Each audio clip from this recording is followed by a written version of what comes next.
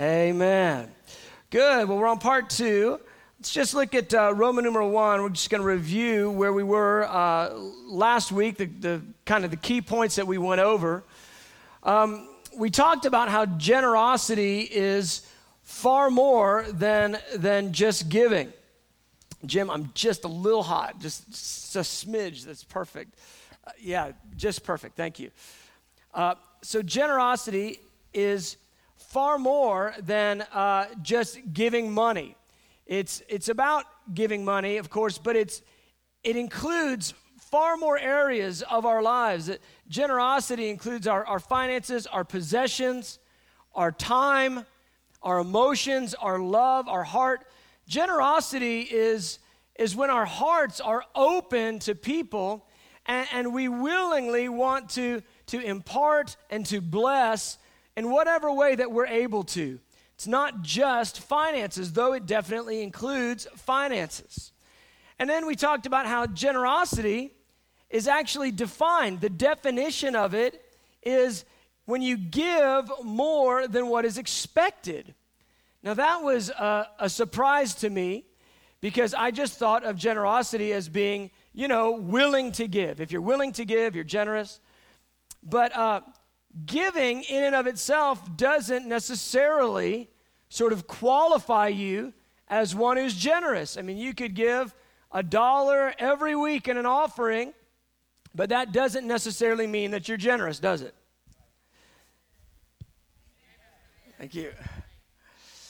Giving is actually just sort of gets you in the game so that you can be generous.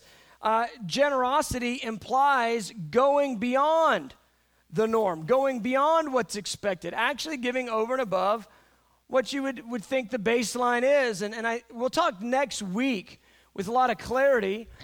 Next week I'm going to talk about when to give and when not to give. I'm going to talk about tithes and offerings. I'm going to go through the biblical definitions of all of that. But the point I'm making here is there's a baseline that's understood as normal, and then there's generosity. Amen. And so the scriptures are clear that saints, believers, are supposed to be generous. Believers are understood as they're expected to be generous, which I think that's a powerful thought, that the community of faith should be known as people who freely give even more than what's expected. That's right, Lord, just let it rain on us. That spirit of generosity. So, I gave the example last week about when I was a waiter, and, when I first became a waiter, everybody was willing to trade with me the Sunday afternoon, shift. They would trade that shift for any of my other shifts. And it didn't take me long to figure out why. It's because it's widely known that the church crowd wasn't the big tipping crowd. It ought not be that way, should it? It should not be that way. That's just so bad. Ow, that hurt my heart. I was a new believer, and I remember they're like, all those Sunday morning folk, that's what they used to call them. All those Sunday morning, the church crowd, they don't give. And they said, I remember one of the waitresses coming up to me and saying, you know what they'll do? They'll give you that little piece of paper, that all this stuff about Jesus instead of money. It's talking about tipping with a track instead of actually giving a tip. And anyway, the Bible is clear that the righteous we're supposed to be known for our generosity. We're supposed to be known as people who willingly give freely with open hearts in all areas. And then furthermore, last week we went over this and just read a bunch of verses about how the Lord promises blessing to those who are generous. And I just put a bunch of verses there that you can review on your own time. Okay, good. Now let's look at Roman numeral 2. And what I want to do today is I want to specifically talk about giving. I want to use this verse in Luke that's been preached so often and spend a little more time on it than maybe you've heard in the past. And then I want to talk about biblical premises of giving and then what happens when we give, just from a biblical basis. And as I said last week, I know you've heard messages on giving, And undoubtedly, if you've been saved any amount of time, you've heard people teach the subject of giving in a way that's manipulative or forceful, trying to leverage people or leverage you, manipulate you into giving. Now, here's what I think. I don't think we can, number one, I don't think we use the Bible to manipulate people to give. I think we got to use the Bible and speak truth and allow the truth to release revelation in our heart, and then allow that revelation to call us into the nature and the knowledge of God. And we talked about last week how God is generous, how the Father is generous. And so, on the one hand, we never want to use the Scripture to manipulate. On the other hand, we can't shy away from truth when it's been misused. In other words, people will take a Scripture, they'll misuse it. And so, as I mentioned last week, sometimes I've overreacted at times as a teacher and then not taught the other side of the thing to, for fear of people getting offended or something. Well, I just need to get delivered to the fear of man and just teach truth and just let the truth, cut the plumb line for us, and then let the chips fall where they may. So that's what I'm trying to do. All right, let's look here at Luke chapter 6. This is a much taught scripture in the area of giving. Now, I will tell you this. I do not ever remember having someone break this scripture down for me. What I mean is this. The language in here is for us, it's archaic. It's 2,000-year-old language. And I remember as a young believer just hearing this verse and not knowing what the heck they were talking about, but knowing that, hey, it says give and you're going to get, and so therefore you're supposed to give to get. And I remember clearly, I remember who it was and everything, on TV, watching a preacher, using this Bible verse, Luke chapter 6, verse 38. And they said, if you give, you get. Now, how many of you want to get? So you got to give. And they just used it with the key motivation of get all you can. So give all you can. Well, of course, they were asking to give all you can to their ministry as a means for you to get all you can. And it was a manipulative tactic. I'll tell you a story. Different ministry. I was 20 years old, and the guy was using this verse, teaching on giving. In fact, this is one of those guys that taught on giving every single week. You know which kind of guys I'm talking about. Television evangelists taught on giving every single week, and taught about giving to get. And if you gave, you'd get a miracle. And if you gave, you'd get a 100-fold return. And if you gave, you'd get all these things. You could just write down whatever you wanted. Anybody ever heard this? You can write down whatever you want, and you give $1,000 or $100, and you can bury it in the ground and stand on it, and have a faith thing where you're touching that thing and you're touching what the guy's saying, and it's going to come. Whatever you said you want. And well, I remember this guy. He was talking, and he was saying this stuff, and I was 20. I was a poor college student. And I remember thinking, if this is even close to true, this is awesome. Because I'm about to get rich as a college student. All I got to do is just give a little money. This is great. So I'm sitting there, and I'm at my mom's, and we just, for whatever time, we just installed a TV in the kitchen. And it was just, for us, that was high tech back then. We had a TV in the kitchen wall. This is I guess I was about 20, so it was about 1990. And there I am, and I'm sitting there at the kitchen table with my feet up, wearing a T-shirt, and the guy's preaching. And while he's preaching, he's calling people to give $1,000. And he's saying, if you'll give $1,000, God is going to bless you, 100-fold. You're just wealthy off of this. I'm looking at this thing just going, well, man, I wonder if I gave $10. I'm trying to do the math. If I get 100, maybe I could get 1,000, turn my 1,000 into 100,000. Like maybe I could do that if I had, I'm just 20, I'm brand new in the Lord. And this is what the guy does. He goes, I see you right now. His finger, feet tall, 8 inches long, big old finger. He goes, I see you right now. You're sitting there. You're at your kitchen table. You got a T-shirt on.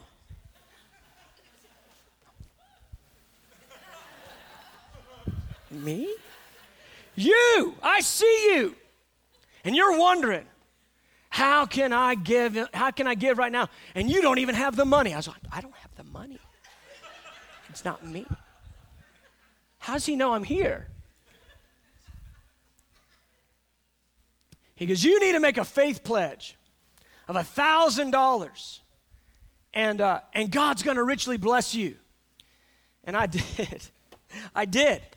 I called him up. I go, I'm the guy sitting at the kitchen table in the T-shirt. They said, oh, you are? I go, that's me.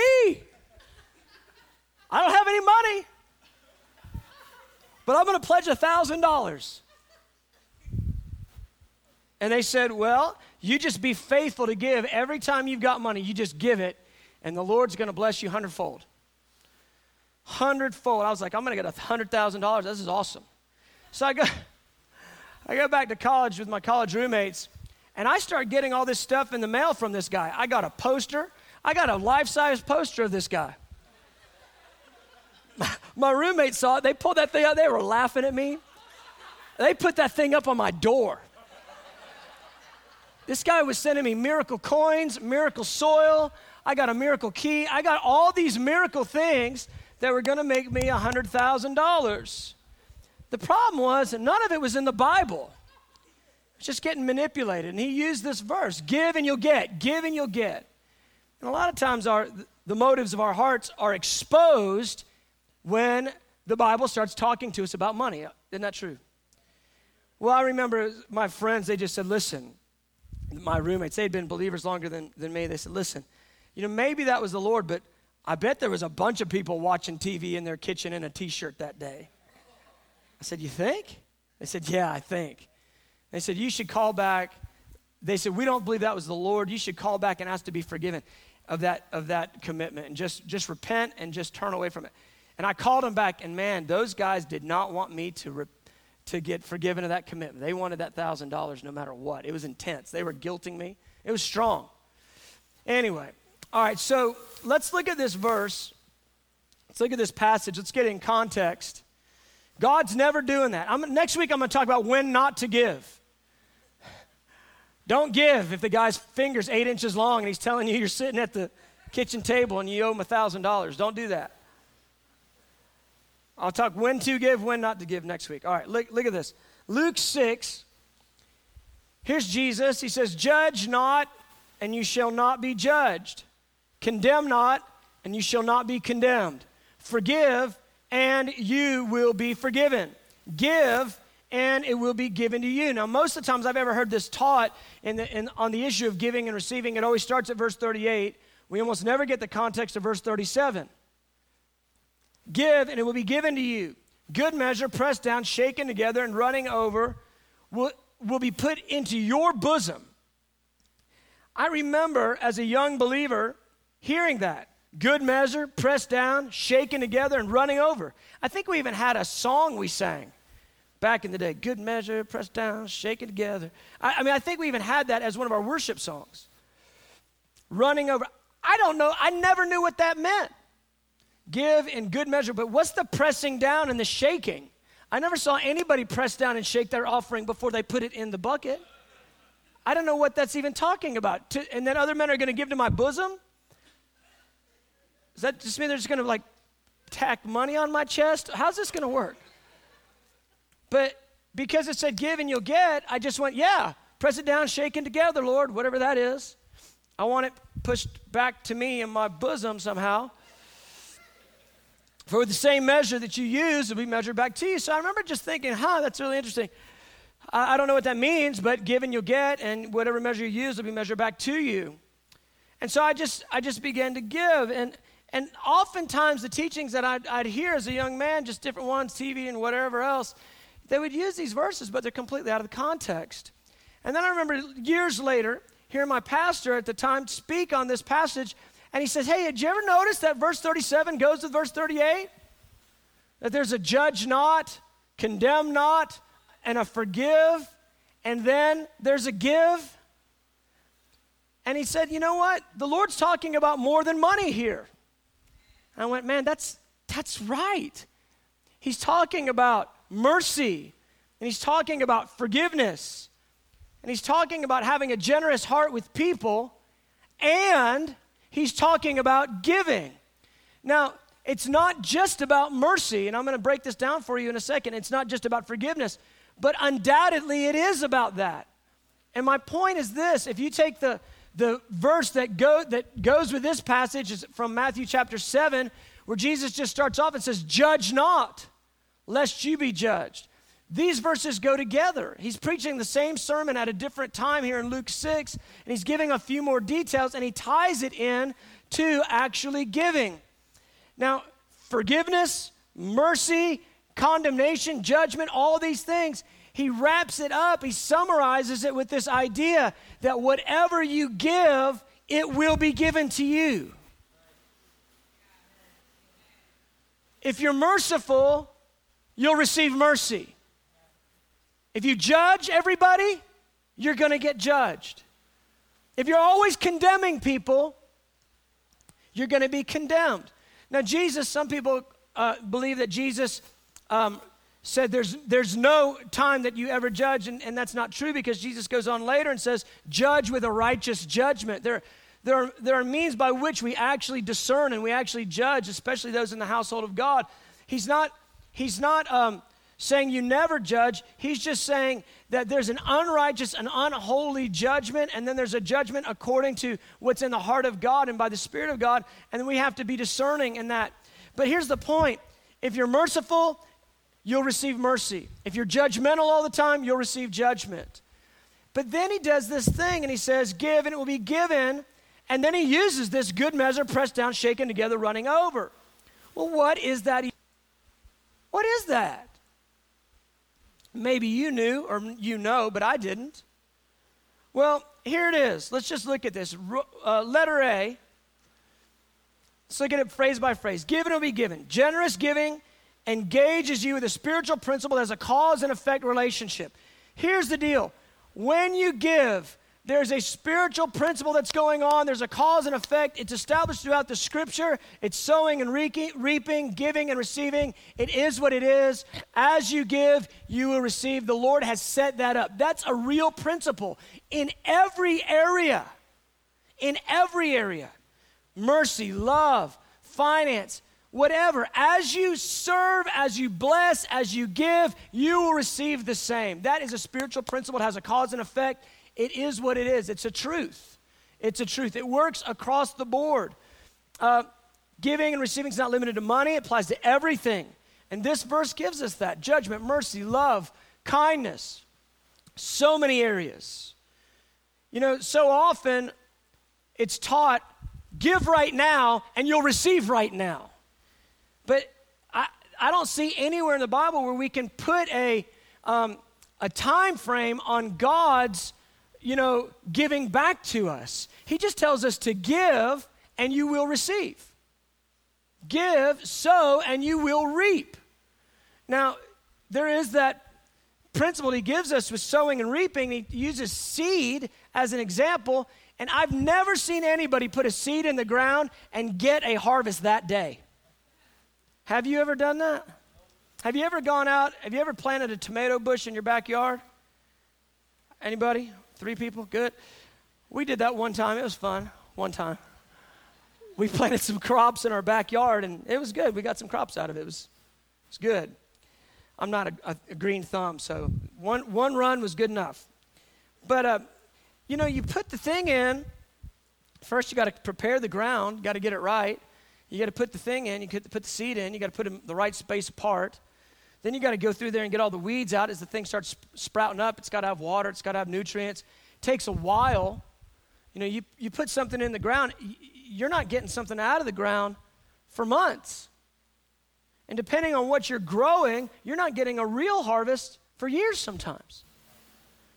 So often people want to give and they want to receive that weekend. That's not really how it works. I would just say this in my life. For years, I faithfully tithed and gave offerings. 25 years. And just been as generous as I knew how to give. And I think early on, some of the teachings I got were not exactly biblical. They were a little bit extra biblical. But I've tried to be generous based on what I know what the Bible teaches for 25 years. Since before I was in the ministry, right when I got saved.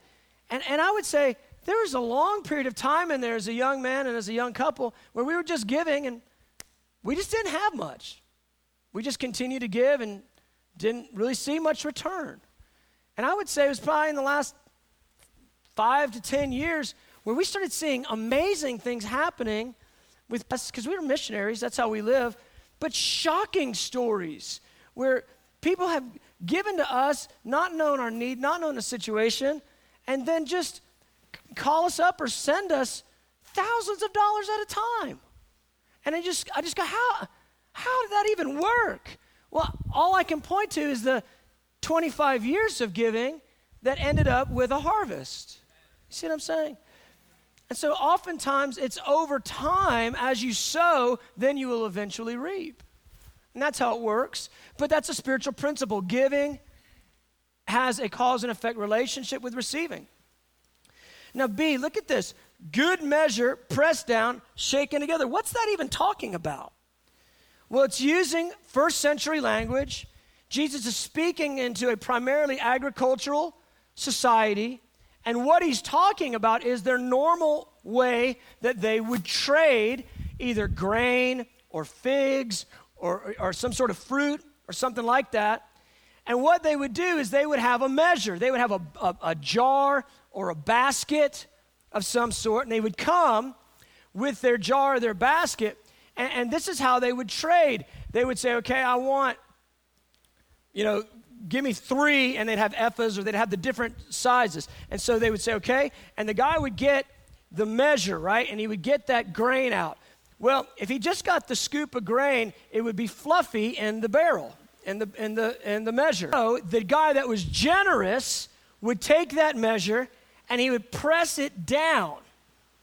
First, he'd have to get a good measure. So he would get a big scoop so it was over the top. Good measure. Then he would press it down and shake it so that the grain would settle down in there, and then he would put more into the measure.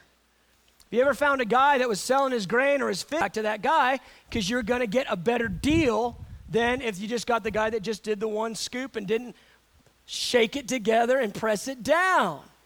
Come on. So they would shake it, press it, and put more until it was running over the side. And that's when you knew you got a good deal. Well, Jesus says this. He goes, if you'll give, it will be given to you. Give generously, and you're going to get it back generously. And this is the way, this is interesting. This isn't the way to receive. This is the way to give. Are you hearing? He's explaining how to give. Give will be given to you. How do you give? With a good measure, press it down, shake it together, and get some more in there till it's running over. Give something like that. What Jesus does is he defines Christian giving as generous giving. Do you see it? Do y'all see that?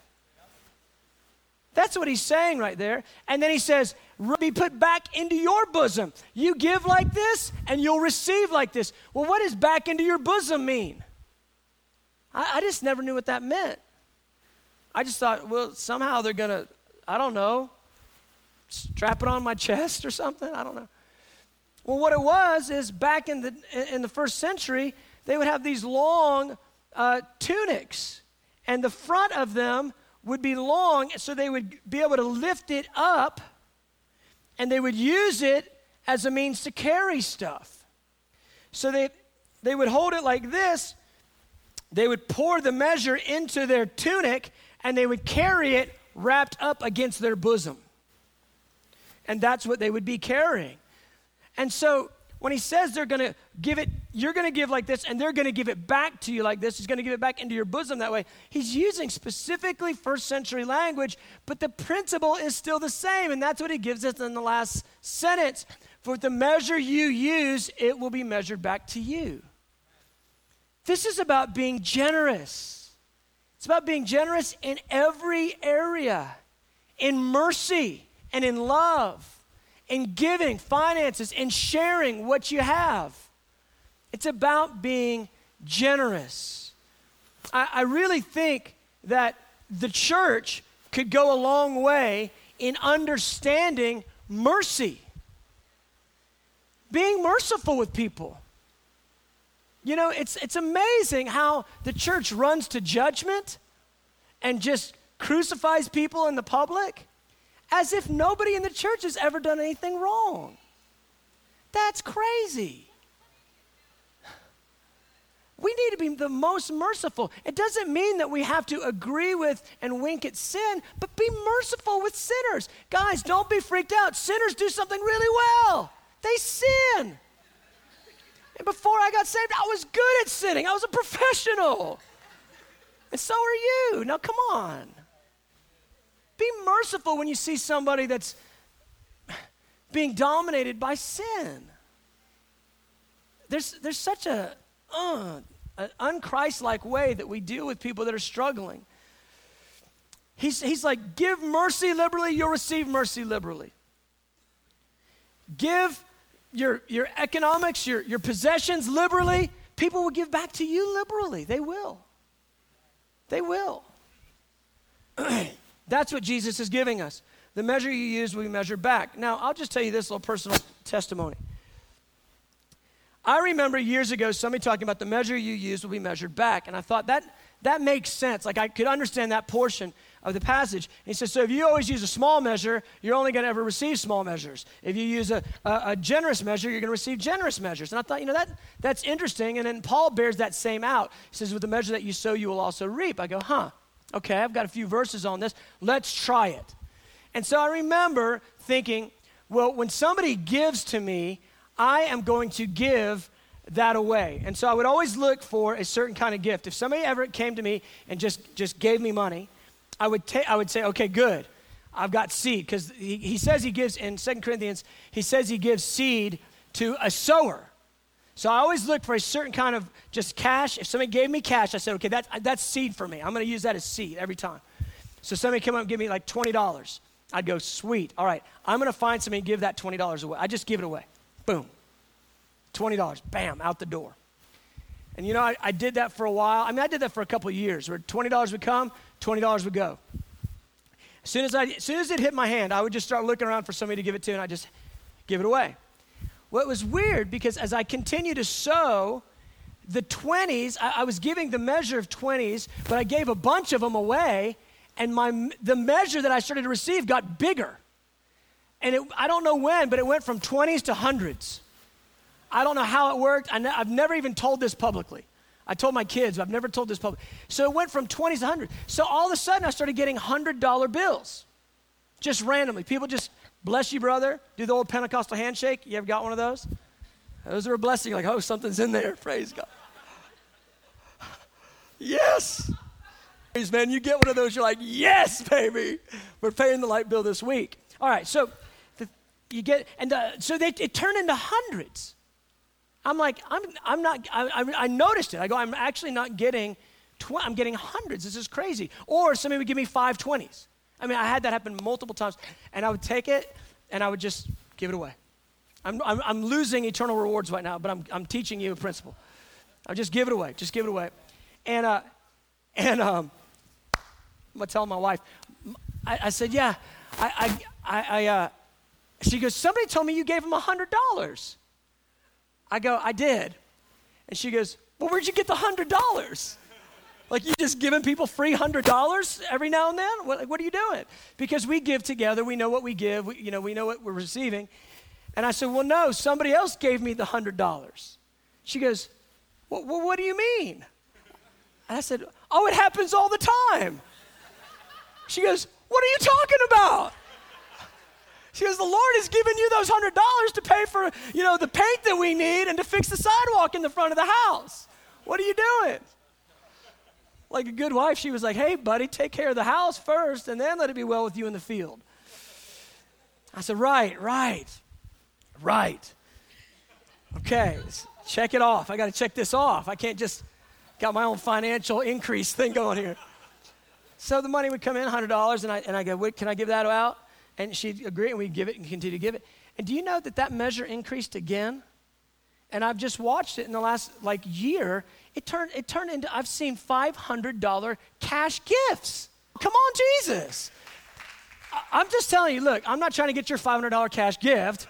I'm trying to get you to the biblical principle. Words, and I know you're not supposed to your left hand know what your right hand is doing. I know, but I'm teaching you. And that's okay. So as I've continued to just try that principle, it works. It's real. And I just give it away. And to me, that's the funnest little game ever. I'm not doing it to get riches for myself. I'm doing it so I can give again and give again and give again. And it has been a blast. I get 20s. Now I get hundreds and 500s. How cool is that? And just give it away. Just bless it and give it away. And I'll just tell you this. Last year, we were going to China. And we had to raise money to go to China. And I had raised our partner team. I mean, they blessed us immediately, paid for my wife and I, both of our plane tickets to go to China. I was like, thank you, Jesus. Well, I just totally forgot about our in-country needs. And I started thinking, oh, man, we're going to need $500 in-country from visas, transportation, food, everything for the two of us for that week. We're going to need $500. And I literally realized the day before. And I was sitting there in my office. And this guy walks into my office. I don't mean to bother you. I just felt so strong right now. I go, thank you. And I didn't even look at it. I just go, thank you so much. Bless you. Bless you, dude. And I put it down. Well, I'm sitting there going, man, I'm going to have to figure out, move this money around to get our $500 budget for China. And I'm getting ready to leave, and I look, and the guy's giving me 5 $100 bills to pay for China. And I didn't see him again for a few months. I go, hey, do you remember giving me $500? He goes, yeah. I go, did you know why you were doing that? He goes, no, I just knew I was supposed to. I go, I needed $500 that day. I was leaving for China the next day, and you heard from the Lord, and you gave me that $500, and it paid for us while we were in country. He goes, oh, well, praise God. You know what I mean? Like, and the Lord's probably got a deal going with him. He's probably getting 5,000s or something. You know, you never know how it goes.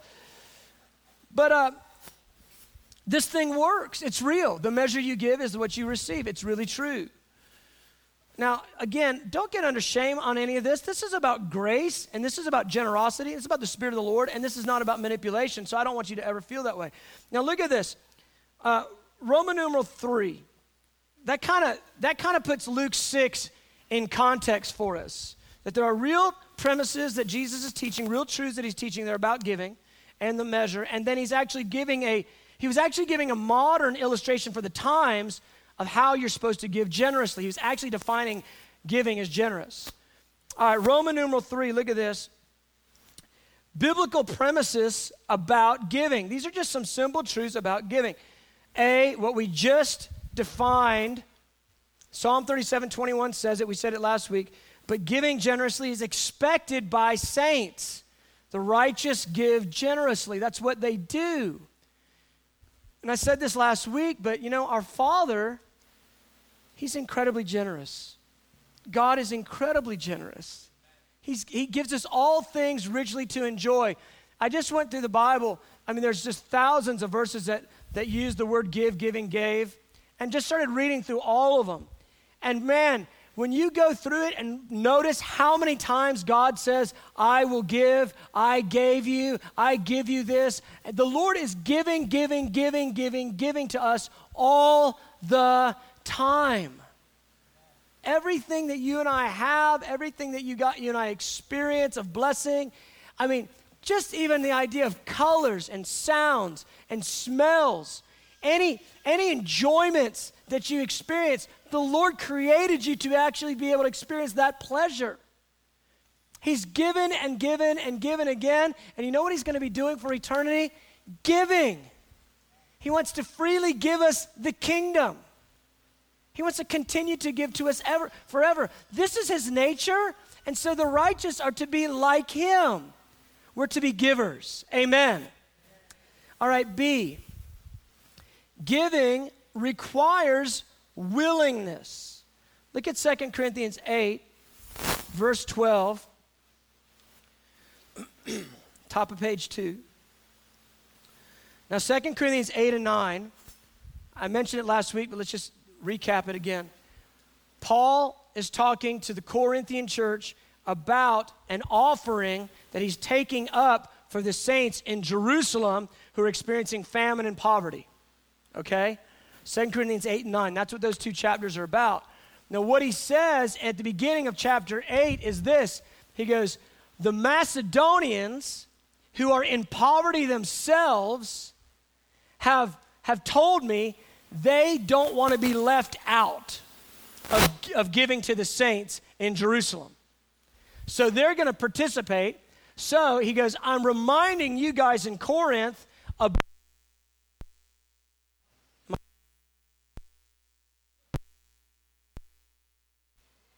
glory. Okay, are we there? All right. He goes, I'm reminding you guys in Corinth about the offering that we talked about last year to give to the saints in Jerusalem.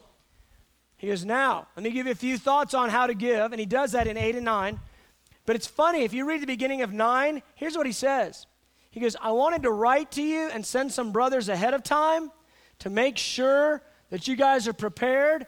He goes, unless somebody from Macedonia comes, and I told the Macedonians how generous y'all were, he goes, but I don't want you guys to be embarrassed. That's what he says in chapter 9. He goes, I want to make sure you guys are going to follow through on what you said you were going to do last year, because they were giving out of poverty. You guys have an opportunity to give out of abundance. So it's in that context that Paul gives several premises on giving.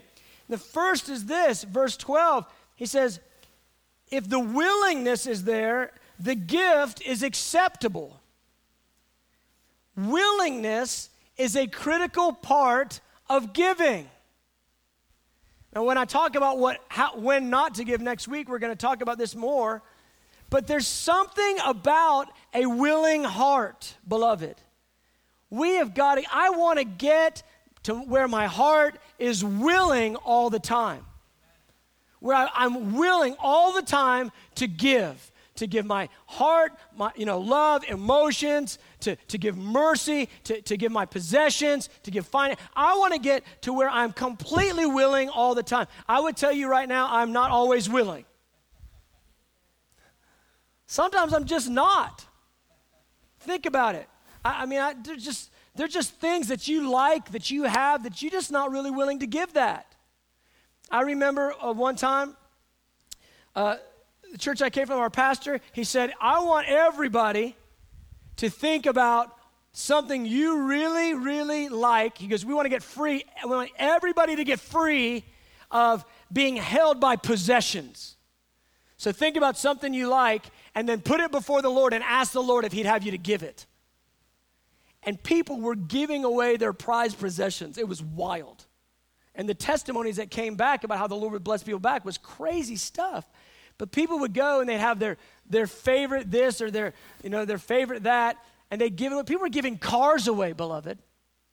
They were giving cars away. Here, just take my car. It's got a hold on me. I just want to give it away. I want to get free from greed and possessions. I was like, what? Not giving them to the church, to each other. They would find a family that needed a car, and they'd just give them a car.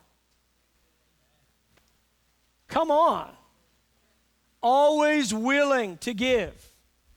I want to be that way. I want to be a community that we're always willing to give. We see a little thing like, hey, we're going to give 75, gifts to kids in Haiti. I mean, we should knock 75 out in like 30 seconds. We should stampede to the Connection Hub, get all those names, get them signed up. I'm glad we got 65 last week or something. How many we get last week? 65 though, right? That's good. That's a good job. But things like that, it should be like that. It should be, we're so willing to give. Oh, we get to give to Haiti kids? Come on. Our guys in Africa need some money. Praise God. Yes, I'm so willing to help and give. There needs to be that willingness. But if the willingness is there, the gift is acceptable. And that's just a critical thought, that willingness has to be a component of giving. It requires willingness. There are so many verses. If you look up having a willing heart as it relates to giving, if you look it up in the scripture, there's so many verses about this. To me, it's the door to giving. Willingness has to be in place. To be willing to share, willing to give. C, giving is measured by what you have and not by what you do not have. All right, watch this. For if there's willingness, the gift is acceptable according to what one has, not according to what one does not have. Going back to my ill-fated prophet who prophesied $1,000 out of my pocket, he was demanding me to give something I did not even have. He crossed a biblical principle here. Giving is always measured by what you actually have, not by what you do not have. And so here's the challenge. Oftentimes in America, we think we do not have, but we have a lot. We have so much. Look at Mark 12. Let's just remind ourselves about Jesus and what he was doing as it relates to giving and receiving. So, in verse 40, it says, Jesus went and sat in front of the treasury to watch how everyone was giving. Now, just think about that. Our Jesus, we love him so much. He just loves us. He's so sweet. He went and sat in front of the offering bucket. He went and sat there so he could see. I want to see what everybody's putting in there. I want to see that crumpled up, like crushed into like a little ball dollar that you just dropped in there. I want to see what you're giving. Guess what, guys? He still sits in front of the offering bucket. Why? Why does he care about this? Because this shows the status of your heart. How you give, where your treasure is, there your heart is also. It shows the status of your heart. He cares about this. So there he is. I mean, how uncool. I mean, it's politically incorrect. He's already in trouble with all those guys. He's already said 10 things that are just flying in their face, and he's going to go sit in front of them to see what they're giving. How y'all doing? Just want to see what you're putting in the offering. How would you like that? Here, let's just open that envelope up and let's just read what's going on here. Oh, okay, good, nice. I wonder if Jesus was doing that publicly. Well, he was. And so, a poor widow came and put in 2 very small copper coins, worth only a few. But, oh, look, I copied the same verse twice. Calling his disciples to him, Jesus said, "Truly, I tell you, this poor widow has put more money into the treasury than all the others." Now, if I'm one of the disciples, I go, I don't get it. Because she put in 2 pennies. What are you talking about? I mean, those other guys, they're blowing a trumpet to announce how much they were given. They gave a lot more. They had these giant copper and bronze coffers, and these guys would give all coins. So that everybody would know they had just given a lot of money. I'd say those guys, I mean, clearly by the sound of it, they gave a lot more than what she gave. He goes, "Nope, she's given more than everybody. I'm telling you the truth. This poor widow's put more in the treasury than all the others. They gave out of their wealth, but she out of her poverty put in everything." 2 cents is all she had, and she put in everything. Here's the thing. The Lord is so brilliant. He just measures your heart in willingness and in generosity just by what you've got. Just by what you've got. It's not about that other person that gave so much. It's just about what you've got, and it's you and him. He's watching. And there's that willingness that you're engaging with him about, "Lord, make me willing, make me like you. I want to give in a way that's generous. Help me to have." That's how it goes. It's measured by what you have, not by what you do not have. I like how Paul makes that clear. All right, D, this is so cool to me. The Lord accepts our giving as giving to him. That's so beautiful. You know, many people have referred to Mother Teresa, and they know this famous statement, but I'll just tell the story. They did a news interview with her one time, and they said, "How is it that you are taking these lepers and you're holding them and you're picking stuff out of their leprosy and you're cleaning their wounds and you're holding on to them?" And I mean, the smell and just the horrible situation. How are you able to do that? And she said, oh, well, I just look at them and just realize that it's Jesus. I'm doing it for them, but I'm doing it for Jesus. And if he was here, this is what I would do for him. And the Lord accepts every bit of our generosity. If we give it with the right heart, he accepts it as giving to him. I mean, he doesn't need anything, but he accepts it as if you gave him something. Let's, again, get it in context. He owns everything. You can't give him anything. In fact, everything you have, he gave you. You give it back, and he calls it giving. It's a cute little wink. I get it. But he really does take your giving, and he says, thank you. Thank you for giving me that. Beloved, giving is worship. I love you, Jesus, so I give. I mean, he really accepts it as us giving him something. Proverbs 19:7, whoever is generous to the poor lends to the Lord, and he will repay him for his deed.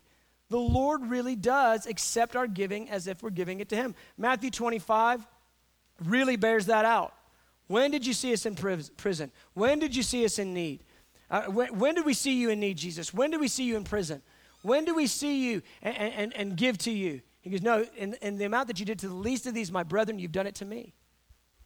He accepts our giving as to himself. All right, E. I know you've heard this principle, but if you're new, this is a good one for you. Faithful in little, faithful in much. Jesus describes in Luke 16, there's a whole parable there. You can read it on your own. But he describes if you're faithful in a little bit, you'll be faithful in much in your giving. Because a lot of people think this. They think, well, when I have a lot of money, then I'll give a lot. You ever thought that? Don't have to raise your hand. I did. I thought that. I go, yeah. When I got saved, I was a young guy. I was like, oh, I don't have much money. I don't have to give. I don't have much money. The Lord goes, no, it's completely different. If you don't give when you have a little, faithful in little, you're not going to be faithful when you have a lot. Guys, I know this is meat and potatoes, but we need some meat and potatoes right now. We need this. If you might have a little bit of money, be faithful to give. Be generous with what you've got. And then God will add a measure to it, and you'll be generous when you have more. But if you hold back when you have a little, that's exactly what you'll do when you have more. I know people who have a ton of money, but they've never practiced that principle of being faithful in little and faithful in much. And because they weren't faithful when they had a little bit of money, they're not faithful with a lot of money. They end up spending it on silly stuff, spending it on themselves, and not being generous and rich towards others. Faithful in a little, faithful in much. All right, F. This is one I looked us in the eye and asked, do you really believe it? And I'll just put it out there again. Giving is more blessed than receiving. It is more blessed to give than to receive. I want to believe that. I want to swallow that. All right, here we go. We're getting ready to land. Roman numeral 4. What happens when we give? Are you still with me? Come on. Still with me? All right. Here we go. A, when we give, firstly, we express our love for Jesus through our obedience to give. We got to get it clear what the Bible says. Giving is part of what we do as saints. Generosity is what we do as saints. He calls us to give. And so when we're doing that, it's an expression of love. Many, many times for years and years and years, as I've sat here and prayed over offerings, I've said, Lord, receive these offerings as a love token from our heart to yours. Receive it as we're giving, and we're giving because we love you. We love you, and we want to give from that heart. Beloved, that's the first motivation that's got to be moving in our hearts, that we love him and we want to give out of love. We love you, Lord, and so we're going to give. B, we provide for ourselves an eternal inheritance. There's multiple verses that say this, that when you give, it will be paid back to you in the age to come. So this is something to think about. When you're taking your money and you're giving it to someone, or you're giving it into the offering, you're paying your tithe, or you're giving an offering, you're giving to the poor, you're giving to that person or to the church or whatever, but what's happening is that money is actually translating into eternal inheritance. Now, I don't know exactly how it works, but I do know this. Our righteous works in this age will be seen in the age to come, for sure. The righteous works of the saints are evident in our garments. And in 1 Corinthians 15, he describes how this age, how we lived in righteousness, we'll see it on the saints in the next age. And there'll be glory on different saints in different measures based on their faithfulness and righteousness in this age. Somehow, as we give, it's credited towards us in our eternal inheritance. As I'm giving, when I'm giving, I go, yes, because I'm not just living for this place. We're passing through. I'm going, yes, I'm giving, and you know what? I'm storing up for myself treasures in the ages to come. You know, just think of it this way. If you take money and you invest it, it's a good idea, because if you invest and you can get a return on it, you're not just spending it now, you're turning $1 into $10 or 1,000 into 10,000 over time. I will guarantee you that whatever the return rate you're getting in this age is, it's nothing compared to the return rate you're going to get in the age to come. That as you give in this age, there is a return rate that's coming that's going to far exceed any natural return rate you would get in this age. So as we give, we provide ourselves an eternal inheritance, or we provide for our eternal inheritance in a certain way. It adds to it. C, Luke 16, you can read this on your own. You're actually exchanging dollars for souls when you give into the gospel. That's an incredible thought to me. You actually take dollars, and that dollar turns into a salvation on the other side of it. Our teams that are, in the Middle East, and our teams that are in Africa and South and Central America, as they're winning people to the Lord, as you've given a dollar to them, that dollar becomes a soul. Man, if you can just get your mind around that, you work and you receive money, and you take that money and you give it to the gospel, and it turns into salvations. Oh man, sign me up for that. Sign me up for turning money into salvations. That's how it works when we translate that money into the gospel. We exchange money for souls by giving. D, as I already said, we establish how we want to receive. There's Paul in 2 Corinthians 9. He goes, remember this, whoever sows sparingly will also reap sparingly. Whoever sows generously will also reap generously. We've already established that idea. And then E, this is true. I've seen it in a variety of ways, but we set ourselves up for a release of blessing, not just in the age to come, but also in this age. And there's the Malachi passage where he talks about through tithing and giving offerings, God actually, in their age, it was agriculture. He actually opened the heavens to pour down rain so that their crops would explode. There is this interesting transaction that happens in the heart of God. As you're free with your giving, God opens up spiritual blessing to you.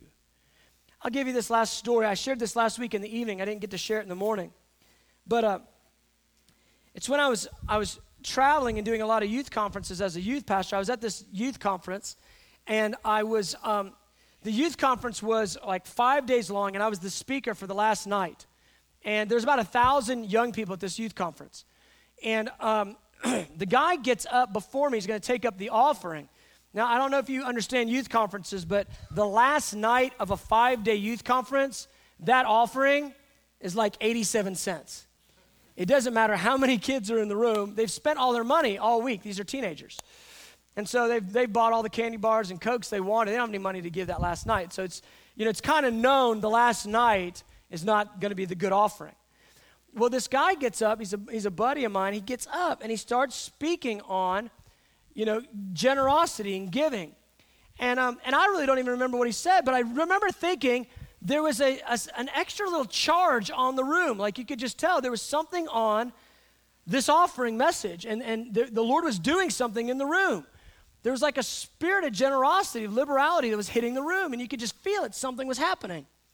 So he goes to take up the offering, and they get everybody stand, they pray, and these kids, they start dancing their ways down, and they're like slam dunking their money into the offering buckets. And they're like just going off, just dancing and praising, and boom, they're throwing their money in. Yeah, I mean, it's just wild. I've never seen anything like it. 1,000 teenagers doing this. And I'm just watching. I'm getting ready to get up and preach. I'm like, this is cool. This is going to be fun to preach to. So they turn it into this like praise dance party in this offering. I'd never seen anything like this. And I get up to preach. Well, they're still in that praise mode. So I thought, I'm just going to see what happens here. So I go, come on, everybody, let's give glory to Jesus. Wow, the place blows up. Yeah! I don't know if you've ever been with 1,000 on-fire, hungry teenagers. There's nothing like it. So, I mean, yeah! I'm like, wow, this is fun. I go, I'm looking right now at a generation that's going to sell out and give everything to the Lord. Yeah! They go crazy again. So I started thinking, I'm just going to start saying the craziest stuff I can to see if they're just going to keep responding. Like, I just want to see what's happening here. And there is a power hitting the room. So I go, I believe I'm looking at the first generation that's going to see revival in America that the Bible talks about at the end of the age. And it just blows up again. And they're out of their chairs, and they're in the aisles, and they're dancing, and they're just going nuts. And I'm thinking, man, I've never seen anything like this. This is awesome. So I go, here's what I said. I thought, I'm going to say the hardest thing I can. I go, I believe I'm looking at a room full of martyrs who are going to lay their lives down for Jesus Christ, no matter the cost. They go, yeah! And they blow up. This is exactly what happens. They blow up. They jump out of their chairs. They're in the aisle. They're dancing. And hundreds of them bum rush the platform when I say that. They're stampeding the platform. I didn't tell them to come forward. They're just, yeah! I'm running to get out of the way. The musicians come running in from the side. They're like trying to guard their equipment. They're like picking their guitar up and running off. And there's a 200 kid mosh pit going on the platform. They're just beating each other up. Yeah! I was like, whoa. The guy that's running the conference, he's looking at me like, what did you do? Well, I didn't do anything. Maybe a little, but it was already going on. Anyway, preach the message, awesome night. The last of that conference ended up being amazing. Well, they come and they tell me at the end, they said, you know what? That offering that he took up, his name is Kristen. Kristen took up $19,000. It was 900 teenagers and 100 adults. He took up $19,000, all in small gifts. There wasn't one big gift in that offering. They said it wasn't just the largest offering for the week. It wasn't just the largest offering for the year. This conference has been going on for like 25 years. He goes, it's the largest offering we've ever taken up in a single night in the history of our conference. 25 years. And here's what I recognized. Something happened in generosity and in praise that opened that room up to the power of God, and the Spirit of the Lord gripped those kids till they were just wildly abandoned to the Lord. There was a shift through the giving, is my point. Something happens when you give generously it shifts things in the spirit somehow. I don't exactly get the way the transaction works, but I know that it does. It shifts things. And you can feel it. You can feel when you're around a group of folk that are just generous. They're just freely you receive, freely you give kind of folk. There's just a liberty that's going on there and a liberality around people that are like, so you want me to give, huh, brother? And it just kind of got that, Grinchy kind of feel to them. There's not a flow. You know what I'm talking about? There's just something about the spirit of a people whose hearts are generous and liberal. Man, that's what we want to be, guys. We want to be that. We want people to walk in the room and feel like there's just a flow of freedom and liberality and generosity among those people. And that's how it should be, I believe, in the people of God. The church, that should be the testimony of the church. When the unbelievers, that when they're at the restaurant, they should be thinking, I want the church people to show up.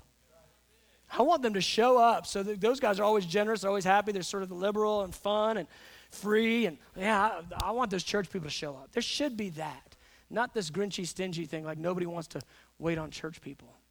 Amen, amen, amen, amen. All right, let's stand.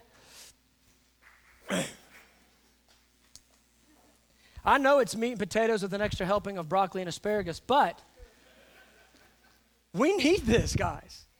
We need this as a people to grip our hearts, get us free from the love of money and American greed, and get all you can and can all you get. Got to get delivered of that. Good, good.